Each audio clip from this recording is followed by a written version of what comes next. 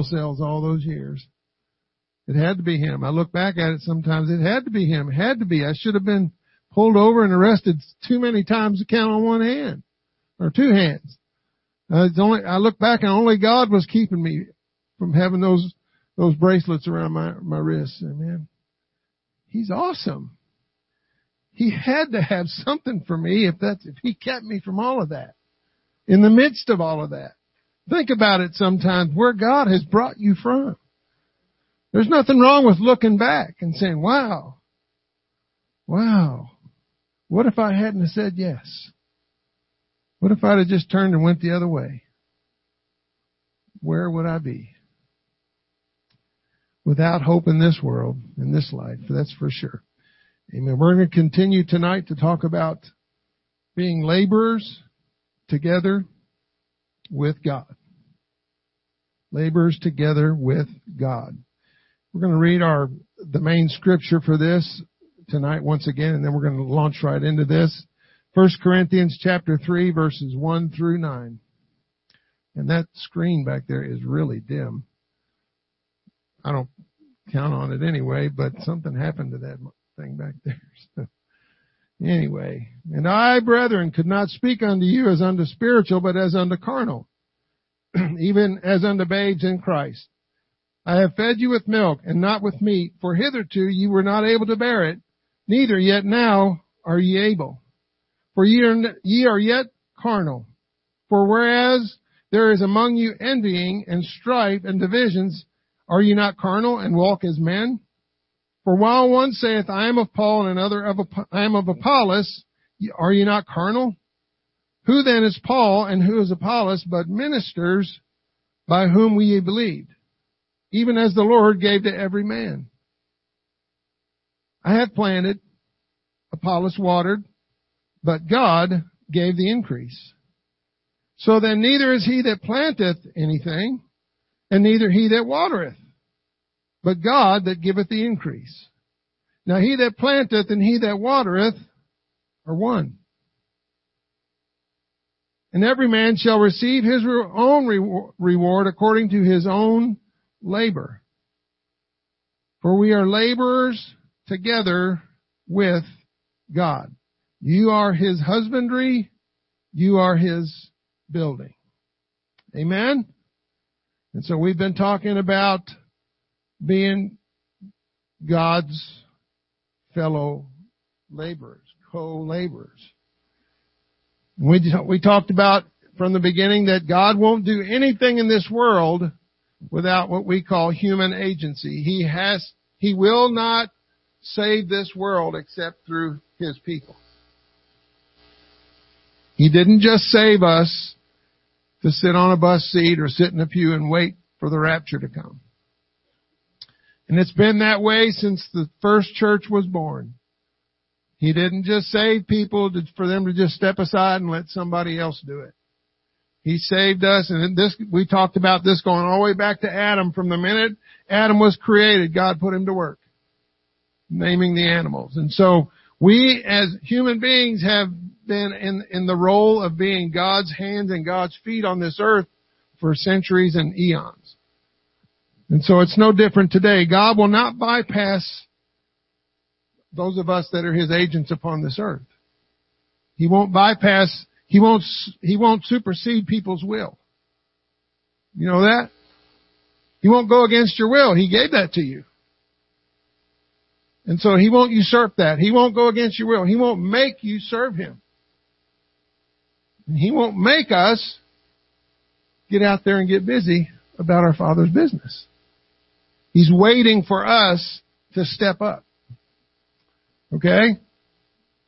The original disciples who came after them, all who came after them after the Great Commission were told to go into all the world and preach the gospel. That hasn't changed up to today. And we're supposed to reach every creature. Everybody.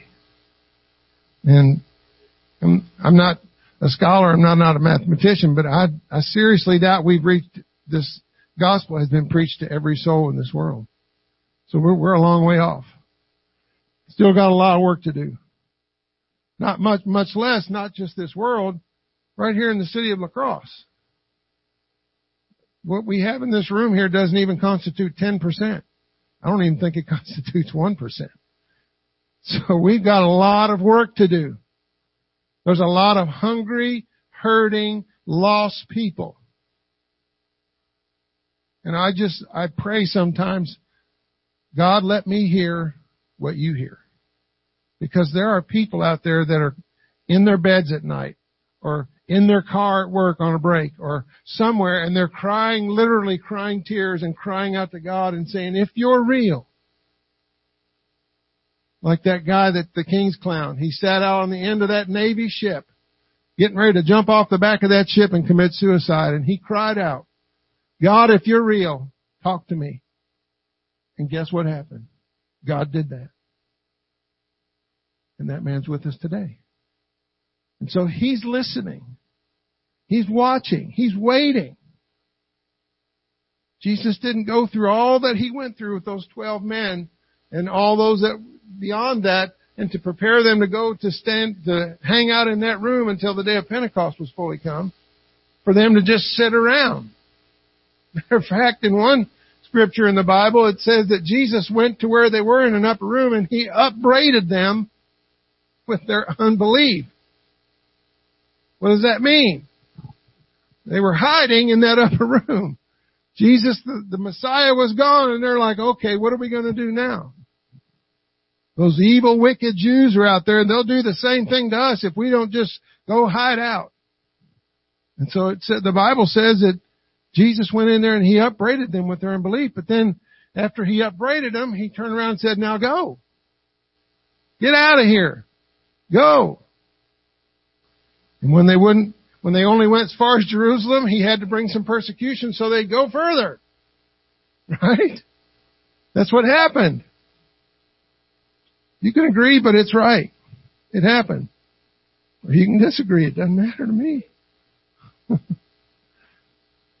I'm telling you the truth. If we look back at Paul and all those people, when Paul showed up in Corinth, we talked about how that magically there was somebody else there that was of Paul's same line of work. Just magically. Right? No. God knows what He's doing. When He sends a man to a city, He'll send him some help. Right? He will. He will do it. And what we find there is they were out. Everybody say out. I don't know if that was everybody. Try again. Okay. That's better. They were out participating in active ministry. Active ministry. Can I say it again? Active ministry. Thank you. We're not spectators, folks. This is not a spectator sport. There's no these are not bleachers, okay? There are no bleachers. When the commander sends the unit into the field, you don't get to stay back. The whole unit goes together. Right? And God, is it fair to say that God, I guess fair is not a good word, but I'll use it. Is it fair for God to have expectations of His laborers? Yeah. It is. And so we talked a little about what it means to be a laborer. We talked about seeking the kingdom of God. Right? Seeking first the kingdom of God and His righteousness. It's His kingdom. We're His servants. In His kingdom, and His servants, we're willing servants. He didn't make us be servants. Did He? No, we're like that guy in the Old Testament that walked up to the pole and told his master, said, I don't want to go. Here, drive an awl through my ear and mark me. I love you. I don't want to ever go away from your presence. That is our relationship with God. We are so devoted to Him that we're willing to do anything. Use me, Lord, till you use me up. What do you need me to do today? How many of us go into our boss and ask him that question? No, not in this day and age. They go hide somewhere and hope the boss don't ask them to do anything. We laugh, but it's true. So it's fair to say then, in the natural, it's fair to expect an employer to expect his laborers to work if he's paying them, right? Isn't that true? You run crew. When I go to work, it's fair for my boss and the organization that I work for to expect me to give them 8 hours of work for 8 hours of pay. And I do that. And I slack off when they say, let's all go sit over here and have lunch together and slack off. We all do that together. But when it's time to work, it's time to work. And so I've got to go there with a mind to work. And I've got to be what they call in the work world a self-starter. You know, my boss, he's probably the best boss I've ever had in the secular work world. He's the kind of guy that empowers people. He just says, I'm in your way. Tell me what you need to do your job, and then tell me to get out of your way if I'm in your way so that you can do your job, because I'm just the boss. I'm just the one that takes all the slack from people. You're here to do the job, and he empowers people like that. He makes you feel like you can do this.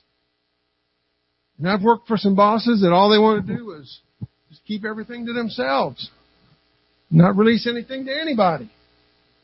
But God's releasing His kingdom into our hands. But you're saying, when God asks you to do something crazy, you say, but God, I can't do that. And what does God say? I know. I'm not asking you to do it. I'm asking you to let me do it through you. Right?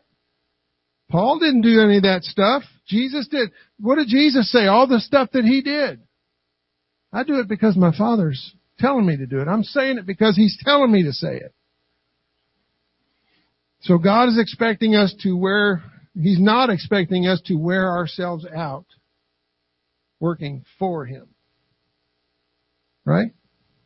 Is that true? Because if you're trying to do it all yourself and not letting God do it through you, you are going to wear yourself out. And the enemy will be happy to help you keep doing that if that's what you're doing. Because he wants you to get wore out so that you're totally useless to the kingdom. But if we just step back and say, okay, God, I'm not my own. I've been bought with a price. I belong to you. You tell me what to do and I'll do it. You tell me how to do it and I'll do it the way you want me to do it. You tell me how to say it and I'll do it the way you want me. I'll say it the way you want me to say it. When it doesn't make sense, especially when it doesn't make sense. Because anything God asks you to do is not going to make sense.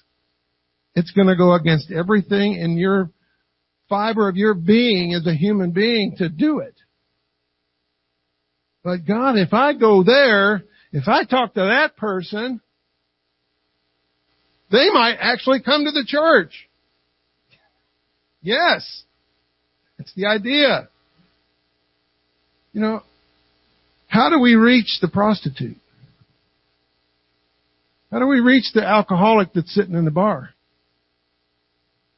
You don't go to the bar, right? You don't go out and participate in what they're doing, but how do you win those people? You ask God, how can I do this, God? I want to win the prostitute. I want to see the alcoholic. I want to see the drug abuser and the gang member come to you, Father. How do I do that? He's going to tell you how to do it. He'll give you detailed instructions. Philippians 2:12 and 13 says, wherefore, my beloved, as ye have also obeyed, not as in my presence only, but now much more in my absence, work out your own salvation with fear and trembling. All right? For it is God which worketh in you both to will and to do of His good pleasure. That word worketh is the Greek word energeo, which is operative or active. So it's God that's operative or active in you. It's not you having to try to think, how am I going to do this? Okay, let's sit down and write up a plan. No. We should just be asking God, what do you want me to do and how do you want me to do it? Instead of us coming up with a plan and then handing it to God and saying, would you bless this? I thought it up myself, God. Aren't you impressed? That's what we do. And they're all good ideas. It's not that they're bad ideas, but is that the way God wants us to do it? Praise God. And God, He can only work through us and through our obedient submission to His will. That's why Jesus prayed that prayer, not my will, Father. I can't get out of this, and so if it's got to be this way, then it's just got to be this way. So be it. Let's go do it. And it's amazing what the results will be when we do it God's way, right? John 9:4 says, Jesus said, I must work the works of Him that sent me while it is day. The night cometh when no man can work. How many believes that we are in the last of the last days with everything going on around us? We are really, and I just believe that there is a harvest coming that's just going to be so unbelievable. It's not going to happen like anybody expected it to, and it's going to happen during situations that we thought there's no way that there's going to be a revival during this. But God's going to bring it. Such that new converts are going to be out bringing in multitudes of souls into the kingdoms, and we're going to be sitting back going, what's my problem? How is it they can do? I don't know. Maybe they're just listening to God. Matthew 9:35 through 38, and Jesus went about all the cities and villages, teaching in their synagogues and preaching the gospel of the kingdom and healing every sickness and every disease among the people. But when He saw the multitudes, He was moved with compassion on them, because they fainted and were scattered abroad as sheep having no shepherd. You ever felt that way about people when you watch people, when you see people? You ever sit in a restaurant and look at people, waiters, waitresses, people sitting in the restaurant, and just try to imagine them as being apostolic? You ever do that? I do. Man, that person over there, if they were apostolic, and I just start imagining all kinds of stuff. They wouldn't be acting like that if they were apostolic. And if they only knew. And I'm sitting there thinking, what am I doing? And so God's given me that, I think, and so I just pray. I start praying for those people sitting in that restaurant. I might not ever get to pray for them again. I might not ever get to see them again. But I'm going to take the opportunity to pray, and who knows what God will do. He might just one day ask me to get up and walk over there and talk to one of them. And I got to be willing and ready and sensitive enough to His voice to know that's Him telling me to do that, and do it at that moment when He tells me. Because you might only have that one moment. You might be sitting on an airplane, sitting next to somebody on an airplane, and the only time you're ever going to meet that person in your entire life and in their life is on that airplane next to them in that seat. Right? And you might not get to pray them through the Holy Ghost. You might not get to see them baptized in Jesus' name, but you do have the opportunity to plant a seed and leave something with them. Because you don't know where they're going. You don't know who they're connected to. You don't know what's going to happen next. God might have sent you just like He sent Paul to plant a seed. Paul planted, Apollos watered. He might be sending you the water. But you got to be there. You got to be sensitive. You got to know that God is moving upon you to do that. It's His kingdom. He will add to the church daily such as should be saved. Matthew 28:16 through 20 says, Then the 11 disciples went away into Galilee into a mountain where Jesus had appointed them, and when they saw Him, they worshipped Him, but some doubted. And Jesus came and spake unto them, saying, All power is given unto me in heaven and in earth. Go ye therefore and teach all nations, baptizing them in the name of the Father and of the Son and of the Holy Ghost, teaching them to observe all things whatsoever I have commanded you. And lo, I am with you always, even unto the end of the world. Amen. Or so be it. And I really key in on that verse 18 where it says, all power is given unto me in heaven and in earth. So if Jesus is living in us, in the power of the Holy Ghost, does that mean that we have that he just said, all power in heaven and earth is given unto me? Do we have that, the authority to use that power? We absolutely do.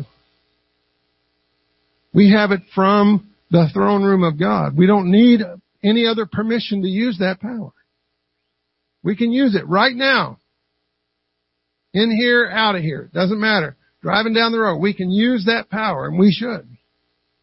Because it's going to be that's going to be the difference in the lives and the minds of people when they see there's something different about us that's not just religious. I don't know how many, there's several of you in here that weren't always apostolic, and I can remember that religious feeling. I can remember being in that and thinking I was okay. Until I heard somebody say something one day that just blew my mind. That was totally outside of anything I'd ever heard before. And I went, whoa, wait a minute. Whoa, there's something else? You're kidding me. And that was all it took. Brother Wayne, that was all it took. Just a little spark. That was all it took. Just one look. Just one word being spoken. That was all it took to get my interest in it. And God just started working on me. How many are agreeing with me right now? God took you down that road. He didn't throw it at you all at once. So our first command and responsibility as a co-laborer with God, we just read, is to go. It's to go.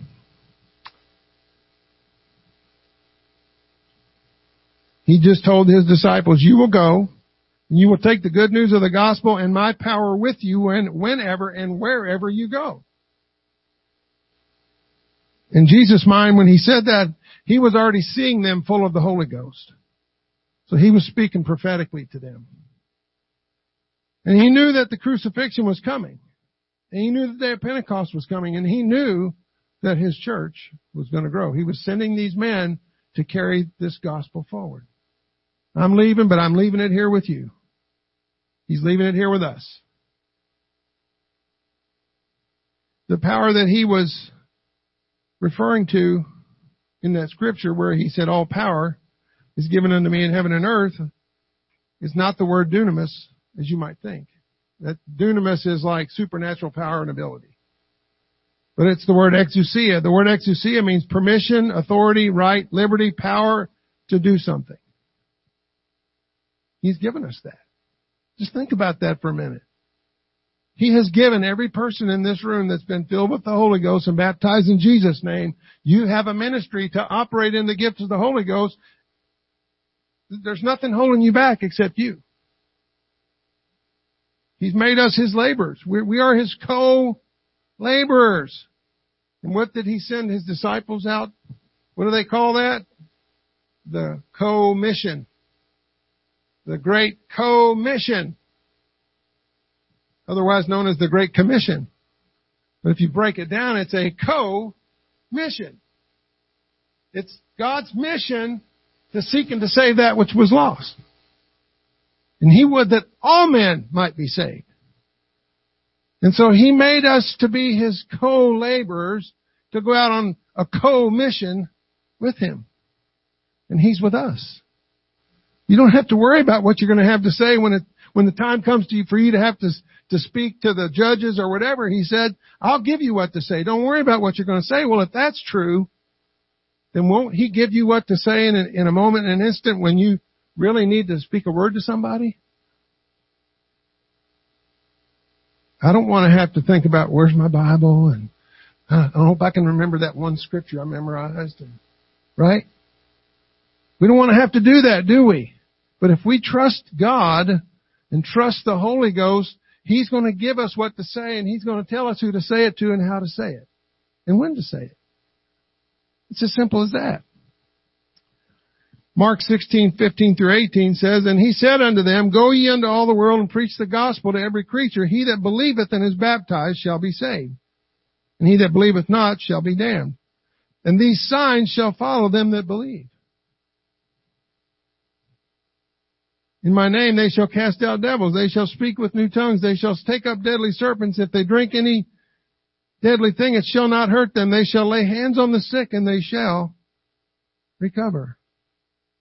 Any believers in the house?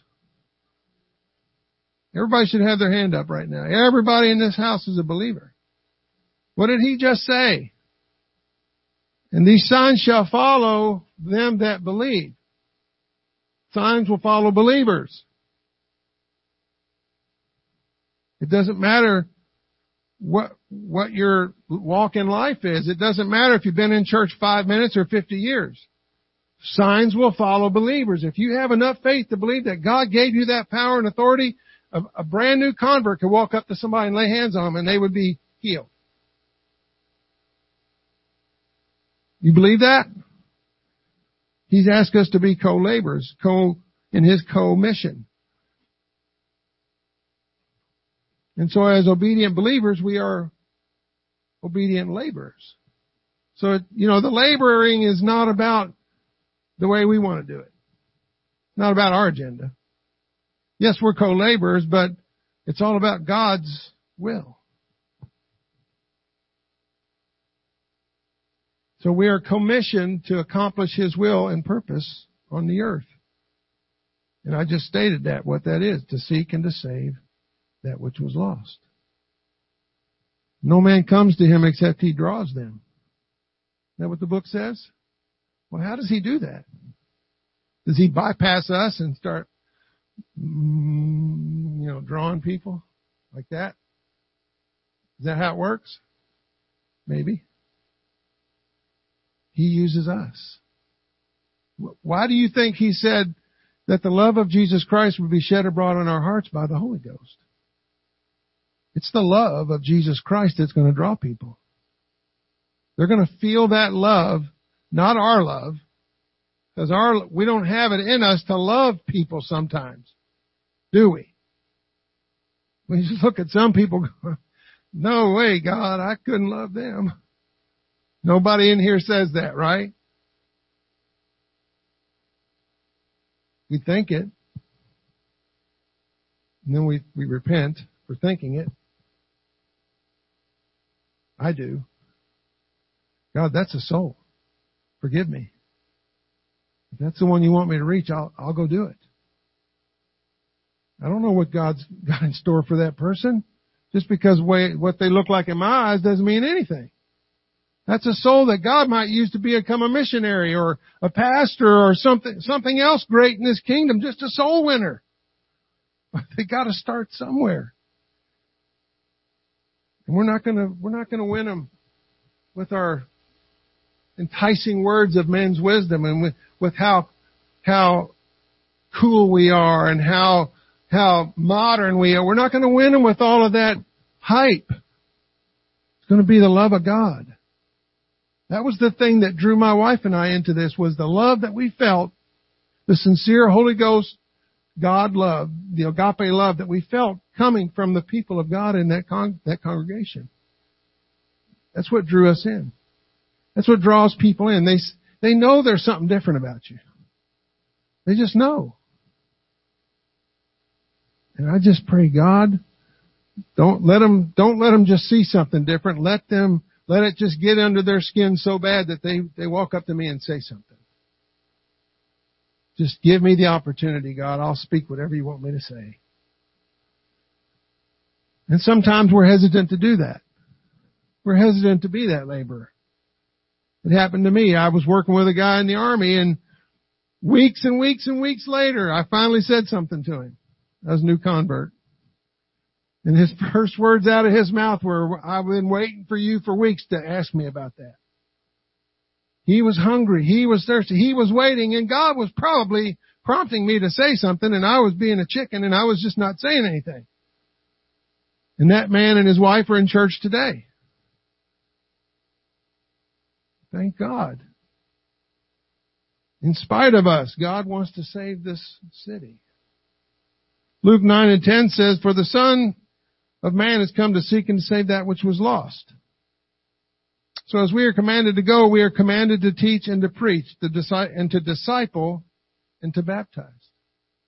So as a laborer, our first command is to go. And as we go, He's expecting us to do these things.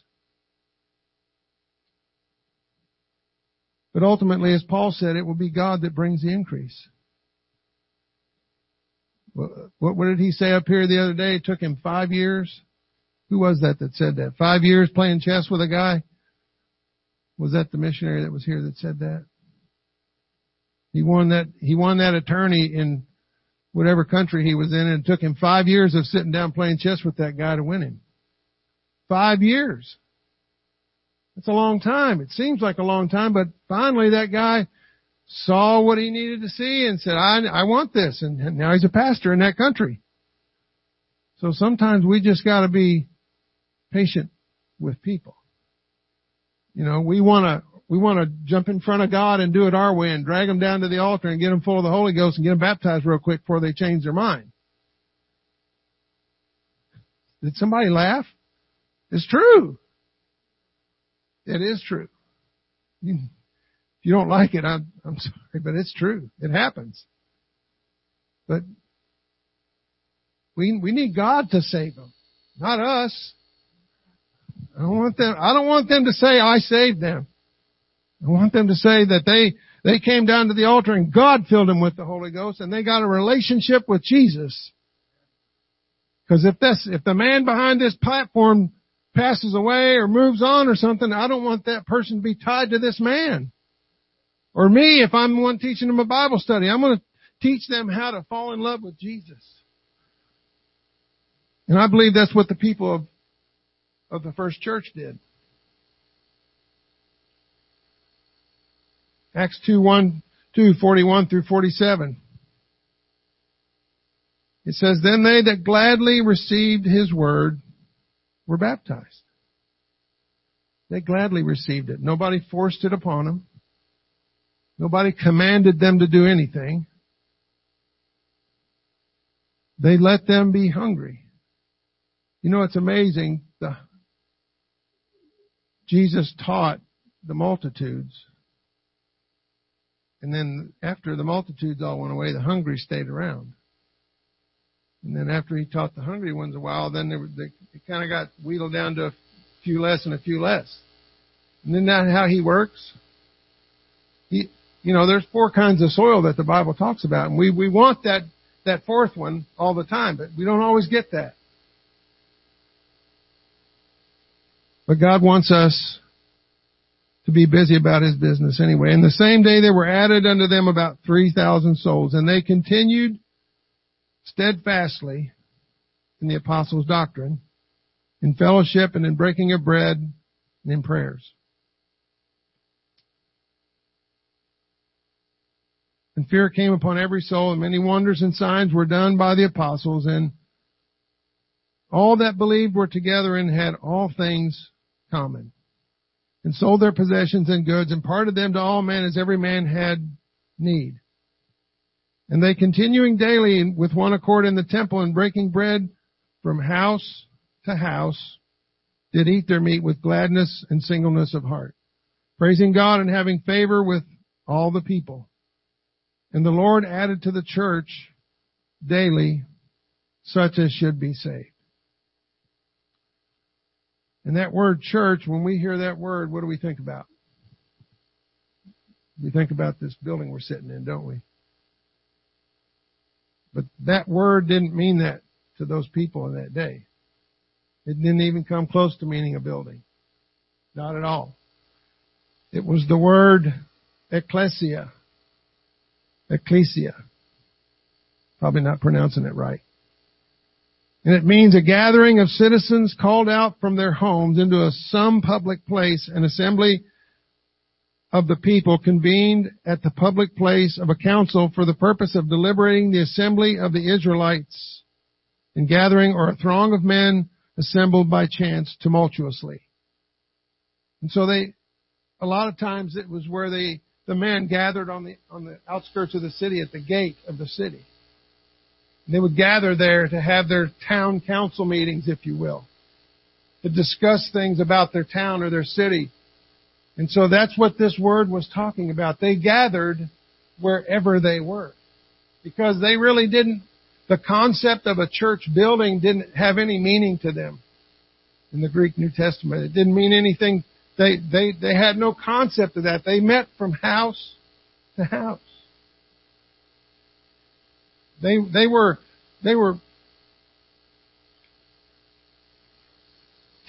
continued daily with one accord in the temple, but then also they were breaking bread from house to house. They were, wherever they were talking about the gospel. If they were in the marketplace, they were talking about the gospel. If something happened to you like that, that's all you would be able to talk about. And that's exactly what happened. All these brand new converts were out winning souls.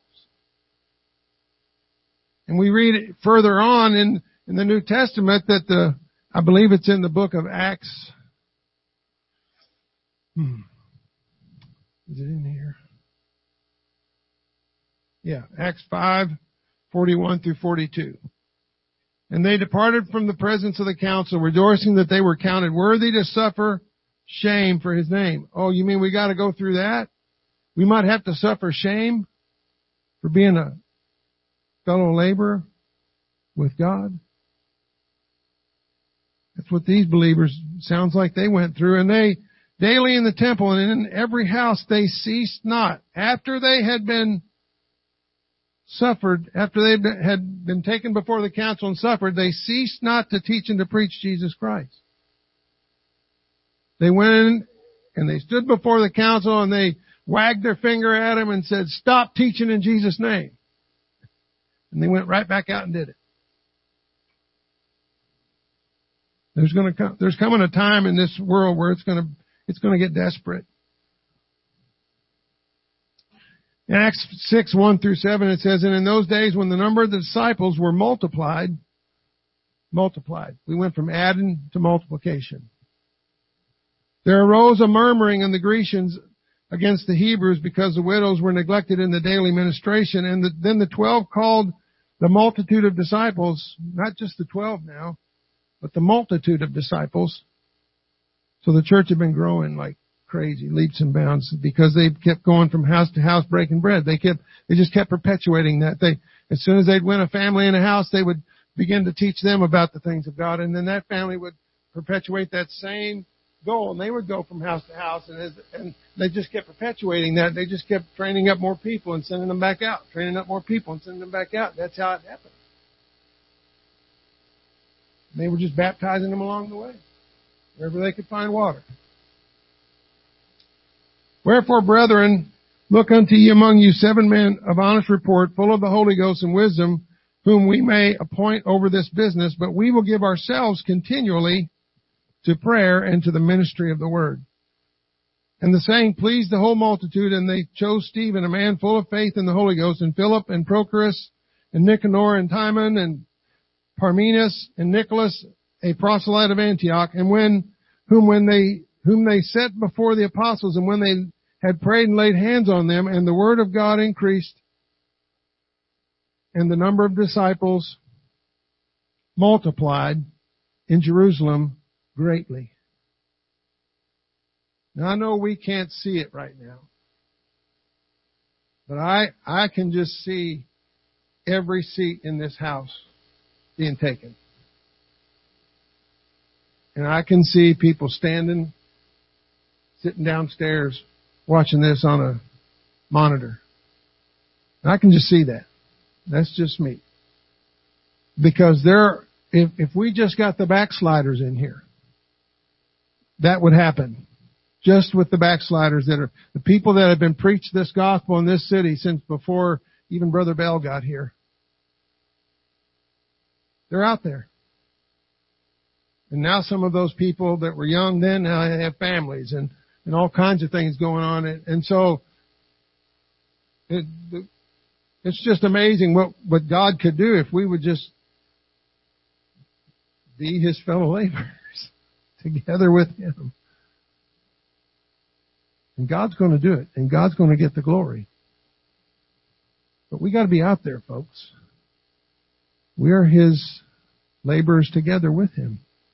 And so when we get up in the morning, we pray, God, help show me how to put on the armor. Because I'm going to go out into this world and I'm going to have to face some stuff. And so I need the armor on me.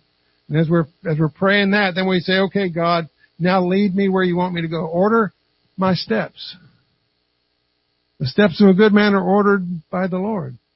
And He delights in His way. If you'll just let Him lead in the dance, right? Just let Him lead. He's a better dancer than you. Let Him lead. See where God will take you. Make yourself available. It's not on our terms. I don't know how much I want to emphasize that, but it's not on our terms. We gave that up. We gave that up. I pray every morning, Lord, I'm not my own. I'm bought with a price. Mold me, continue to mold me and make me into your image and into your likeness. What did Paul pray? He was praying for that one group in the New Testament, and he said, and I keep praying until Christ be formed in you. Is He totally formed in us yet? No. He's not done with us yet. He is not finished with us yet. We got men in their 70s that are still pastoring. That's nothing reflection on, just, that's God's business. That's who He tells to keep pastoring and who He tells not to. That's His business. I'm not casting dispersions on anybody. But if that's God's calling that man to do, then if he's doing it, then he's obeying the will of God. God calls other men to do other things. He changes His plan. He knows what He's doing. You're going to do this until this point, and then you're going to stop and go do this. Right? Am I right? And there came a point in time when things got cut off and you came back here. And then you're here for a while and then now something else. But we're still in His kingdom. We're still His ministers. He's still going to use us. We still got to be available. Hallelujah. Let's all stand. In Jesus' name. I really hope that something I said here tonight made sense to somebody.